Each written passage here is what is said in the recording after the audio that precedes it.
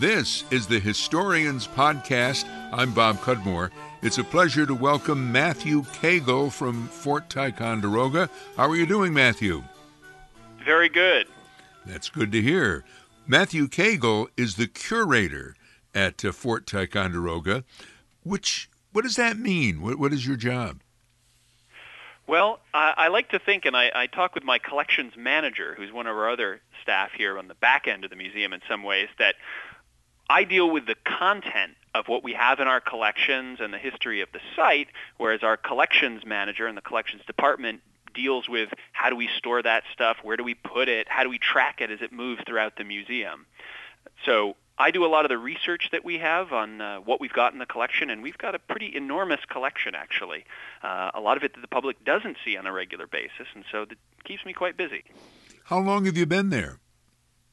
I've been at Fort Ticonderoga since 2014, so edging on a little past 3 years now.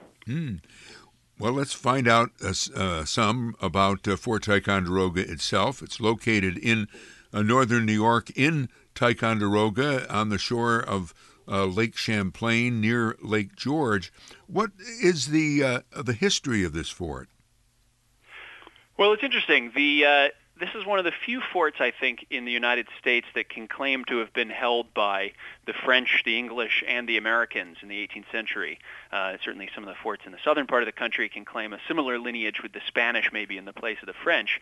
But the fort was actually begun in the winter of 1755, so what was the second year of the French and Indian War. Not yet officially declared war between Great Britain and France more broadly. And it was, in a lot of ways, a fort that was built in response to the defeat at the Battle of Lake George in September. The French had a retrenched camp at this position that was between Lake George and Lake Champlain, and with the defeat of Baron Dieskau's army at that battle, they fell back to this retrenched camp. And knowing that the British intended to drive north ultimately to Crown Point, orders came from the governor of Canada in September of 1755 for a Canadian-born engineer to arrive at the site here, which was already being called Carillon even before the fort was built, and to design a fortification sufficient to hold this place against an English attack basically as a front line, an advanced post from that at Crown Point, which was a little outdated and couldn't withstand a British siege. So it's not a fort in the sense of the major fortresses designed on the frontiers of the Kingdom of France itself that was built over a period of decades or years. It was really, we need a fort now, let's send the engineer, let's get the army to build it. And they began rather late in the year. September, October of 1755, they started working. The engineer stays here until February of 1756, until the fort is quite literally just enough built that it can defend from a winter raid. I'm talking a wall that was only 5 to 6 feet high in most places, and 2 wooden barracks buildings. And virtually the entire fort that first winter was built out of wood. This is one of the things that the French engineer found when he came to the site, is that they didn't expect, as they dug down, that the bedrock would be so shallow beneath the topsoil. And they didn't have the tools to dig down further and get to that stone, so they had to build in wood. So actually the original fort was rather different than what you see today. Really? Now, it came under attack in a couple of years, and the French were able to defend it. They were. The fort, interestingly enough, people often ask us about the size of the armies here and how did they all stay in here, because when you walk inside, although the fort today, being reconstructed on the footprint of the original fortification, is large, it's not enormous inside. And that's because it was only ever designed to house maybe somewhere in the order of 300 to 350 men as a winter garrison. In the summer campaign season, as the ice thawed in the lakes and river systems, the armies would come out of their winter quarters, which for the French would be in Quebec, Montreal, Trois-Rivières, Chambly, the kind of all these relatively built-up areas along the St. Lawrence and the Richelieu valleys, and they would come south in May to mass here at Fort Carillon, before either acting offensively or defensively towards the English. And those armies could swell to 4,000, 5,000, 6,000 men. In fact, in 1757, there's an enormous number of soldiers here, not only French regulars, but Canadian militia, colonial regulars, and almost 2,000 Native Americans. Far more people than could ever fit in the barracks of the fort, and so they're actually camping on the land around the fortification itself, giving this whole place a kind of much livelier atmosphere than you would see it today. And the first major attack on the fortification happened in 1758 when General Abercrombie, the British commander-in-chief, launched an expedition north with the intention of knocking out Fort Carillon. And to do so, he assembled what was the largest army ever massed in North America to that date. Nearly 16,000 British and American soldiers came north across Lake George in something like 900 vessels, small boats and ships, to land at the head of Lake George, and ultimately with the intention of taking Fort Carillon. And to meet them, the French had a much, much smaller number of men under the Marquis de Montcalm. And Montcalm knew that he couldn't defend the actual fort itself, and what he did is about a half-mile west of the fortification on a height somewhat higher than that the fort sits on, had built a breastwork of logs in literally almost just a day. The army, in fact, was very nervous that the British would attack them before they were all there. They had only been reinforced with an elite corps that had been detached from service the day before the battle, really. And entrenched behind this breastwork, the English advancing towards Fort Carillon really threw the army at the works rather than wait for a formal siege and bringing up the artillery, perhaps hoping that a coup de main could take the place and not have to spend the time and energy regularly laying siege to it. And it was an utter disaster. The army that attacked Fort Carillon and Montcalm's men behind those lines was cut to pieces. There were nearly 2,000 casualties within that army, which for the 18th century is an unheard of casualty rate. It was really one of the worst defeats ever inflicted upon the British here in North America, and remained probably the bloodiest single day's battle fought in this continent until the Civil War. Really? And so the British gave up. They didn't take Carillon. The battle was such that the British retreated quite precipitously back down Lake George. Almost that day, they started falling back. It really stung them. Of course, historians have debated for some time why they didn't try to regroup, but they sped pretty quickly back down to the southern end of Lake George near Fort George and kind of licked their wounds, while the French were kind of thrown off. They imagined that the English would return, almost immediately, and so they didn't back down. They kept reinforcing the lines they had built, knowing that or expecting that another attack would be imminent. But it never came, at least not in that year. The British did return in 1759 under General Geoffrey Amherst, and in the summer of 1759, as the British advanced on Fort Carillon, the French also had to contend with a simultaneous British attack much further north towards Quebec, their own capital. So the French forces, which were smaller to begin with, were distributed more heavily towards the capital of the colony of New France rather than down here at Fort Carillon. And so there was only really a token garrison left, and ultimately they received orders after putting up a fairly stiff show of resistance, firing mortar shells towards the British lines, and ultimately skirmishing with some of those British troops. They received orders to blow up the powder magazine, which they did, basically leveling one whole corner of the fort and starting a fire inside the fort, which lasted for days before they retreated back north, ultimately blowing up the fort at Crown Point, Fort Saint-Frédéric, in their wake as well. So then the British hold Fort Ticonderoga. Yes, indeed. And then it falls into British hands, and from 1759 until 1775, it remained in British hands. The fort was garrisoned with a minor garrison, really not an enormous quantity of men, enough to maintain, to a certain extent, the fortifications and the ordnance that had been left here during the wars. But the garrison, in some cases, really didn't number more than 20 or 25 men at some times.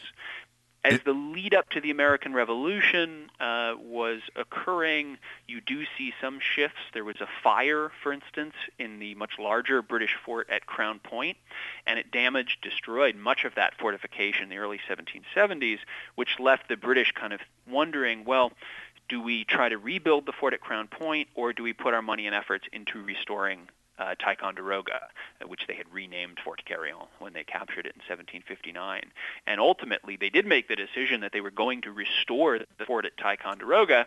However, they made that decision in the fall of 1774, and for any of your listeners who get up to the North Country in the late fall and early winter, it already starts getting a bit harrowing here weather-wise, and you couldn't really get any work done over the winter. By the time the next spring rolled around, when they would have looked at sending the supplies and the troops to start doing that work, the American Revolution had begun. And less than a month after the opening shots of the Revolutionary War at Lexington and Concord, the fort here at Ticonderoga was taken actually on May 10th of 1775 by a joint expedition jointly under the command of Benedict Arnold and Ethan Allen. So they kind of preempted the British Crown's restoration of the fort early in the Revolutionary War. Now, the Americans, or the rebels, didn't hold the fort all that long, but they did take the cannon that were there and ship them or drag them to Boston. Yes, indeed. And actually, it's a remarkable story, and it's probably one of the best-known stories of Ticonderoga, is how in December of 1775, the Americans selected a number of artillery, and not just the Americans, but in particular Henry Knox, who had been a bookseller with only militia experience prior to the war, came here. And actually, what's interesting, though, is that there were probably over 100 pieces of ordnance between Ticonderoga and Crown Point that the Americans had captured very easily in May of 1775. Knox didn't take all of them. He took 59 of them from both of the fortifications, selecting amongst the better guns, the ones that were probably in better shape, that were calibers that were useful to the American forces, and then ultimately, yes, dragged, floated, transported them all the way to Boston, where they were used to push the British out of that city in March of 1776. What's interesting, though, is we have done a lot more research, and we've made a real effort to dig into the history of artillery and cannons here at the fort, because Fort Ticonderoga today holds what is probably the largest collection of 18th century ordnance in the Western Hemisphere.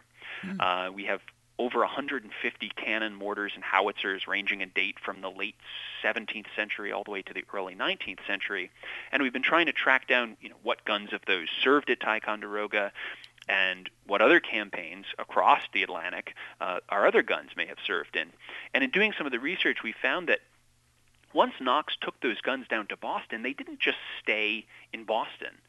A lot of them actually continued on. And in fact, we know that some of the men of Knox's own artillery regiment received orders once Boston had been saved from the British and the British had left to go to Halifax, Nova Scotia, that a lot of those artillerymen and guns were sent back north all the way into Canada, because simultaneously the capture of Ticonderoga had opened up this road to Canada, and the Americans invaded Canada in 1775, driving as far north as Quebec City itself, and they had stalled outside of Quebec over the winter, and the American commander Richard Montgomery was killed in the attack on the city. Benedict Arnold, who was under him, was wounded and really taken out of action, and they kind of dug in, waiting over the spring of 1776 to see if they could take Quebec before the British could send reinforcements into the St. Lawrence River.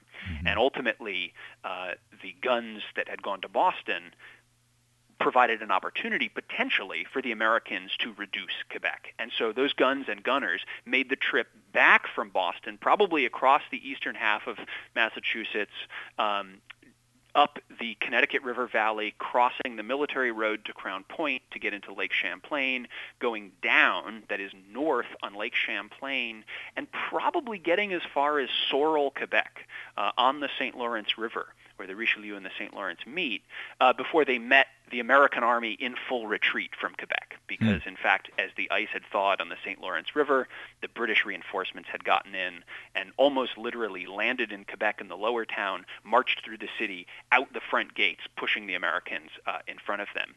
So those men and cannon from Boston, now up in Quebec, then went back up Lake Champlain, or south on Lake Champlain, to land here at Ticonderoga with the rest of the army. So it's this incredibly circuitous route that a lot of these guns and soldiers took. And in 1776, in July of that year, that army that had been at Quebec had been pushed almost 300 miles from the doors of Quebec City itself back here at Ticonderoga, where the Americans decided to make their stand. But the British come in and take Fort Ticonderoga again. They did, ultimately, and they do that in 1777. And what often, I think, doesn't get talked about is the American defense here in 1776, though. Because 1776, apart from the success at Boston in driving the British out, doesn't go particularly well for American arms. If folks are familiar with Washington's campaigns around New York, Washington gets hammered, one blow after another, kind of miraculously saving his army, but really getting beaten out of Long Island and onto Manhattan and across into Westchester and then across the Hudson and then, chased across New Jersey, winding up at the end of the year on the other side of the Delaware River in Pennsylvania. So the other American army is here at Ticonderoga, and these guys started the year, unlike Washington's army in Cambridge, in a really bad way from this disastrous invasion of Canada. And it was at Ticonderoga, under the command of Horatio Gates, that they had to kind of whip this army back into shape. They had to get them healthy, they had to train them, they had to discipline them, and they had to prepare the defenses. And this is where Ticonderoga takes on a much bigger connotation than just the fort that people think of when they visit us today. Because what this entailed was digging a massive system of earthworks and fortifications spanning the Ticonderoga Peninsula, and also incorporating land in what's now Vermont, and a place that became known after July as Mount Independence.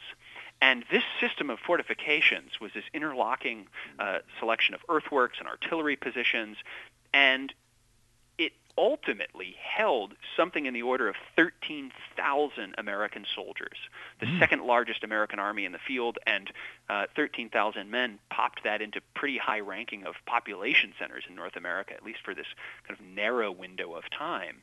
And it's vitally important because they actually did the job of holding the line. Matthew Keagle, I'm awfully sorry. I'm awfully sorry to have to interrupt here. We're going to take our break, and then we only have a few minutes left. We're talking about Fort Ticonderoga with Matthew Keagle, who's the curator at Fort Ticonderoga in northern New York on the shores of Lake Champlain. You're listening to the Historians Podcast, and we hope you'll find your way clear to support the Historians Podcast with a donation to our GoFundMe campaign. We'd appreciate it very much. The campaign covers our technical expenses and other production costs. You can make a donation to GoFundMe.com/Historians2017. If you don't like to donate online, you can send me a check. Make it out to Bob Cudmore. Send to 125 Horseman Drive, Scotia, New York, 12302. Matthew Keagle joins us, the curator at Fort Ticonderoga. Fascinating story you're telling, Matthew, but I just want to get in some other points, if I could, rather quickly. And maybe I'll just say this, and I hope I get it reasonably correct, that ultimately the British take Fort Ticonderoga again in the campaign that's bringing General John Burgoyne and his troops down to the important Battle of Saratoga. And then the British ultimately abandoned the fort after the failure of the campaign in Saratoga, New York, and it ceased to be of military value, is the phrase that I saw, and fell into ruin, and then was owned by, I believe, some private citizens at some point. When did it become an historic site? Well, it became an historic site you might argue as early as 1783. And I say that because although the British abandoned the fort in November of 1777, and I should point out that they do actually briefly reoccupy the place as late as 1781. We have a letter in our collection from Philip Schuyler to George Washington congratulating him on the successes at Yorktown, but saying, wait, the British are back at Ticonderoga, and they're actually starting to rebuild part of the fortifications. But they didn't stay for long. But in 1783, George Washington, while waiting for the final peace terms to come in, decided to make a northern tour, and he wanted to stop at Ticonderoga and see what had happened there earlier in the war. So you might say that he, in some ways, was the very first tourist of this historic site. Shortly thereafter, in the early 1790s, Thomas Jefferson and James Madison visit, and so by the early 19th century, it was already a place that people were traveling to. The site itself, as a former military base, passed through state hands, and ultimately the state of New York granted it jointly in trust to Columbia College, now Columbia University in New York, and Union College in Schenectady. And it was from those colleges that a private citizen, William Ferris Pell, purchased the property in 1820. And in doing so, he preserved consciously the ruins that existed on the ground at that time, and I think you could argue is probably one of, if not the very first, preservation efforts in American history. And in the 1820s and 30s, this was a destination that people doing this northern tour would see the ruins of Fort Ticonderoga. Now, when it was actually a fort, who was responsible for you said that the French built a wooden fort, Fort Carillon. Who made it the fort that we see today? Well, the fort you see today is in large part a reconstruction of the early 20th century. The fort walls throughout its history were actually made of wood, not stone.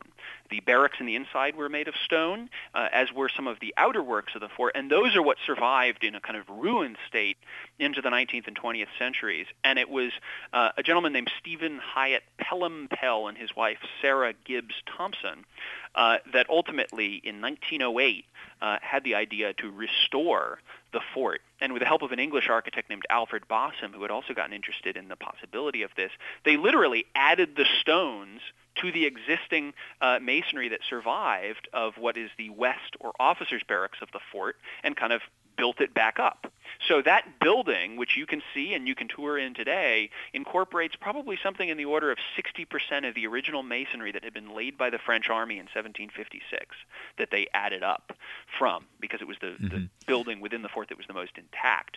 And between the opening of the museum here in July of 1909, which means we've been open for over a century now, they continued to add reconstructed elements, ultimately completing the walls of the fort by the 1940s. Now, so what they today is a did what they reconstruction of that did what fort, they restore actually restore the walls, or did they create something that never really existed? Little from column A, little from column B. Okay. Like I say, they took the original masonry from the West Barracks and simply added to the existing masonry that survived and reconstructed that building. So it incorporates a lot of original features. For things like the walls, they actually built them out of stone in the reconstruction, which is not how they were originally built. But in going through the fort, they were evaluating the archaeological features, that we would call them today, of the ground, finding an old line of stone kind of outlining the fort down below these piles of dirt and rubble, and thinking, oh, this must have been the base of a much larger stone wall, and that's the way they reconstructed it. However, in the 100 years since they began that restoration, we've been able to reevaluate the French sources that are there, look at archaeological material and other English sources that followed, and realize that what they were probably looking at was not the base of a much taller stone wall, but the wooden, or rather the stone foundation that underpinned and leveled out the irregular bedrock on which the wooden walls of the fort were originally built. I must say that as a young person, or as a boy, we visited Fort Ticonderoga a couple of times. Recently went back, or fairly recently in the past few years, to Fort Ticonderoga, and it is a fascinating place to go. And really, there's a lot to see. Can you give us an idea of the kind of like what is there for tourists or history buffs to see? Certainly. Well, Fort Ticonderoga, as you say, is much more than just the fort, and there is an immense amount to see here. In fact, the Fort Ticonderoga Association that runs the site, we are a private, not-for-profit historic site. We're not a state park. We're not a federal national park, as people often assume. Holds about 2,000 acres of land across New York and Vermont on either side of Lake Champlain that encompass most of the original defenses. So there's the reconstructed fort itself, where we have exhibits, including a major new exhibit up on the art and science of artillery in the 18th century.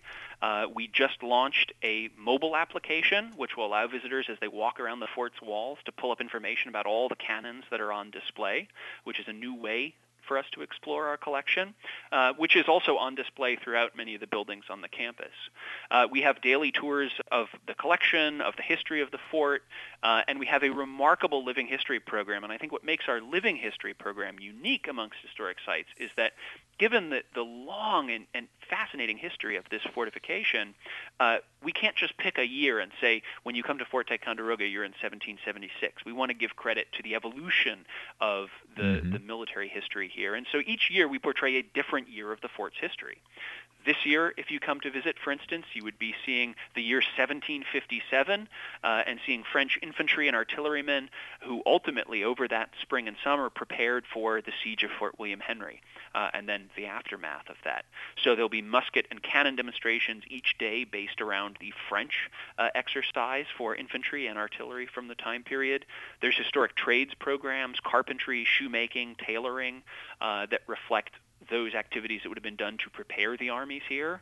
And in fact, all of those feed directly into our interpretive program. So the clothing that our soldiers wear, the footwear they wear, is all made here by hand in the manner it would have been in the 18th century. And a practical, in addition to that, and a practical point, you've got a nice place to eat up there. I mean, to dine.